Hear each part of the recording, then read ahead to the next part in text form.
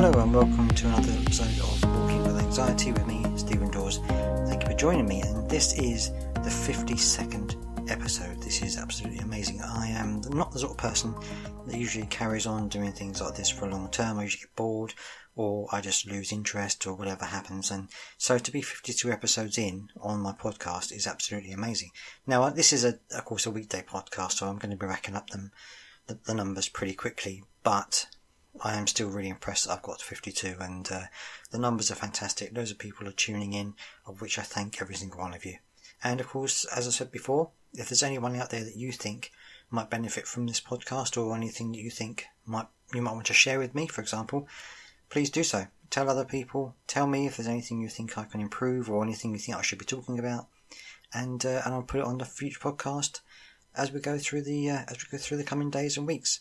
Now, today's podcast is something a little bit different from what I've been doing in the last few, because last week we talked mainly about Children's Mental Health Week.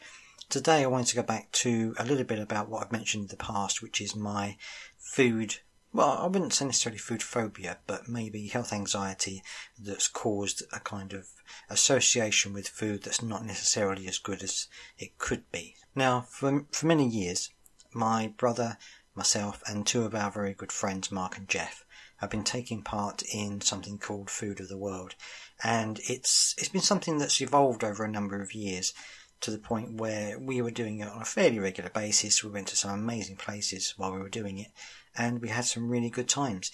Of course, the flip side to that for me personally is it meant trying lots of different foods that I hadn't tried before, and this from a health point of view and from a physical anxiety point of view did sometimes make me feel a little bit uneasy, because one of the things that I do worry about is whether food is cooked properly, getting food poisoning and things like that because of my emetophobia. So there were certain challenges that I had to face to overcome those and continue doing the Food of the World, which I really did thoroughly enjoy. Now, part of what I wanted to do today was I asked my brother to put into some kind of context what Food of the World was about and how he came up with the idea of it, because it was something that kind of evolved from regular meetings that we had as a group of friends and turned into, I say, this regular thing that we used to do. So I asked him to put it into a few words, which he's done for me. So I'm going to read some of them out as I go along and read through some of the text that he's written as we go through the podcast, so that you can get a flavour of what the Food of the World was about, and also I'll add my little bits as we go along. Now, we all got together from working in the same building. We all worked in Croydon at the time, and there was four of us. There was my brother, there was myself, and two of our good friends, as I said, Mark and Jeff. And we worked all in the same building for a little while, and we used to get together quite often. Sometimes at lunchtimes we used to go up to each other's offices and have lunch. Now, as time progressed, we developed nicknames for each other. Now, I'm not going to go into the origins of these original nicknames that we came up for one another, which was Droopy, Ruby, Storm and Dave. I was Dave, by the way. And we also came up with other nicknames, such as the Three Musketeers. So my brother Neil was Athos, Mark was Porthos, Jeff was Aramis, and I, being the youngest, was D'Artagnan. And so we had that kind of friendship where we kind of made a little bit of light-hearted banter between ourselves and things like that, which went down quite well. And there might be a story I might add to one of these Food of the Worlds a bit later on as we go through the podcast. As time went on, our career paths took a turn, and my brother and my friends moved up into London to work up there, and I stayed in Croydon for quite a while. But then I eventually moved up to London as well to work, and that made things a little bit easier for all of us to carry on meeting up, as we often did at lunchtimes.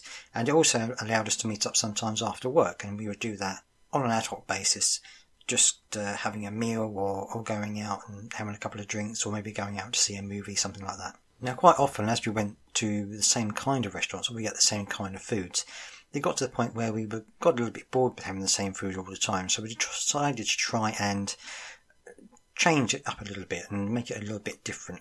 And this is where my brother came up with a novel idea, should we say. So even though, my brother at the time had mapped out all of the pubs in the West 1 postcode in London, so that we could go to all the pubs that were as diverse in decor and history as possible.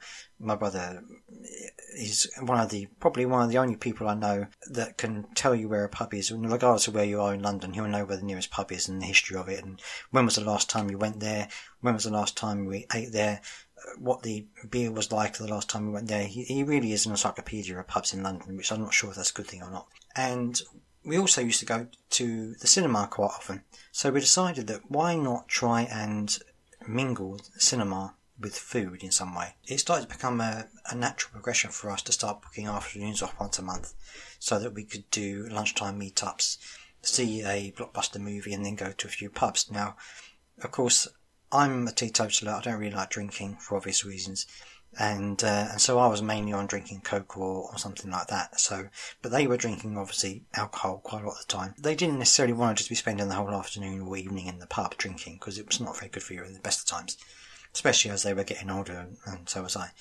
So my brother decided to come up with the idea of making a food of the world, which would combine a cinema, a good meal, and doing some of the pub visits as well mixed in with it. So you won't just spend the whole evening in the pub, doing a few different pubs in the area. The food of the world, or FOTW as it became known, involved taking turns at picking one Scrabble tile from a bag of 26 tiles, and each tile represented a letter of the alphabet. We also had an alphabetical list of countries against which these tiles would be matched. So a country beginning with a letter would be chosen, and a restaurant serving that cuisine would then be selected for us to go and visit. So for example, if you picked an S, the letter S, then it might mean you go to a Spanish restaurant or one serving Swedish food or something like that. And that was the general idea that we came up with, or my brother came up with anyway. Now, most of the restaurants we picked were in central and greater London. This was mainly because of convenience, because we all worked up there at the time, so it was easier for us to be up there and eating up there. Most of them were usually a quick tube ride away, so it wasn't too bad at all. We did occasionally go to further afield. I mean, one of our latest Food of the Worlds, which happened a few months ago, was in Canterbury, down in Kent, which is where I am at the moment. We've also been to Brighton, and we even went at one time to Calais in France to try French cuisine. And we also played balls while we were there as well. And we also took advantage sometimes of some very cheap 2-for-1 deals that were going on at the particular time that we were picking for Food of the World. And this led to some pretty amazing trips for us. We did one to Genoa in Italy for Italian food. That was a huge event for us. I think it was one of the very first times we went outside for Food of the World, and it was a fantastic experience. It really was amazing. We also went to Dublin in Ireland. It was actually for the letter E in ear, but it was for Irish food and drink, and we decided we've got to go to Ireland if we're going to have Irish food. So we did that. Went to Dublin. Another amazing trip. Fantastic experience for all of us. Now, we got to eat food that we'd never tried before. We went to loads of different places. Not all of them were fantastic. Some of them were a little bit mediocre. There was one South African restaurant that we went to in London, which was a lot of plantain, and it actually looked like somebody's front room. There were sofas and things like that. The decor was kind of 1970s vibe going on. And, the food wasn't horrible, but it just wasn't necessarily the best that I personally ever had anyway. And there was also one experience that we had, which was Japanese food. And we went to quite an expensive restaurant, and we decided we were going to be trying this Japanese food. Now, I'm not very good with hot stuff in terms of, I've said before, Thai green curry is probably the hottest that I will ever have. Anything hotter than that, my eyeballs start to sweat. So we went to this Japanese restaurant, and we started to eat this sushi, which was actually very nice. I really enjoyed it. But then, of course, what I didn't realise was that they had surreptitiously slithered a layer of wasabi inside the sushi. So as we were eating it, my mouth started to get hotter and hotter, and, well, you can imagine the outcome of that. It was really quite a nasty experience in terms of the heat coming out of my mouth at the time. But the actual meal was very good. And once I'd learned that the wasabi was in the sushi and found ways to try and get it out, it actually turned out to be a really great meal.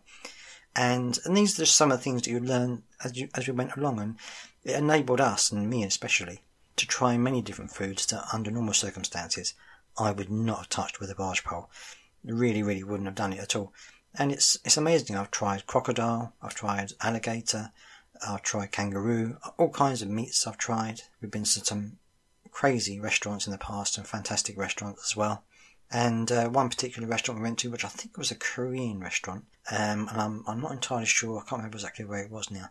We went to one Korean restaurant, and the food was very nice. Everything was really, really good there. My brother, as sometimes happens in the past, was slightly worse for wear in terms of the alcohol. And I was having a little bit of a rib at our friend Jeff as the evening was progressing, because he was wearing a jumper with a roll neck, and he had very short hair at the time, which was quite a new look for him because he had quite long hair for much of his life. And there were various jibes going on and quips and throughout the evening.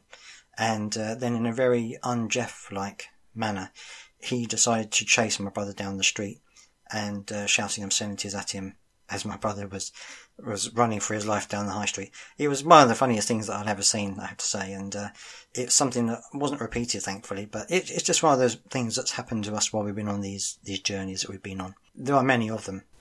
Now, not all of us were able to make every food of the world. Occasionally, one or two of us would drop out for one reason or another. It could be illness or things like that. And it did lead to one particular highlight in which we, that is Mark, Jeff and I, decided to meet up. I think it might have been for a food of the world. Neil was meant to be coming with us as well, but he was at home because he was poorly, so we had to cry off. So we were sitting there in this pub and we were thinking, what were we going to do? And then, I can't remember who it was, it might have been Mark, came up with the idea of us to sing to Neil down the phone while he was at home recuperating from his illness. So there we were in the middle of this Irish pub in Victoria Station, singing to my brother, serenading him even. The pub is no longer there, I'm not sure, at least I hope it isn't because of our singing, but it was a nice little story to tell, and it just highlights one of the things you can have with a group of friends together. Anything can happen, and regardless of how you feel as a person or how you're feeling on a particular day, you can still have a good time. Now, of course, one of the things that life throws at you is the uncertain, and time does move on.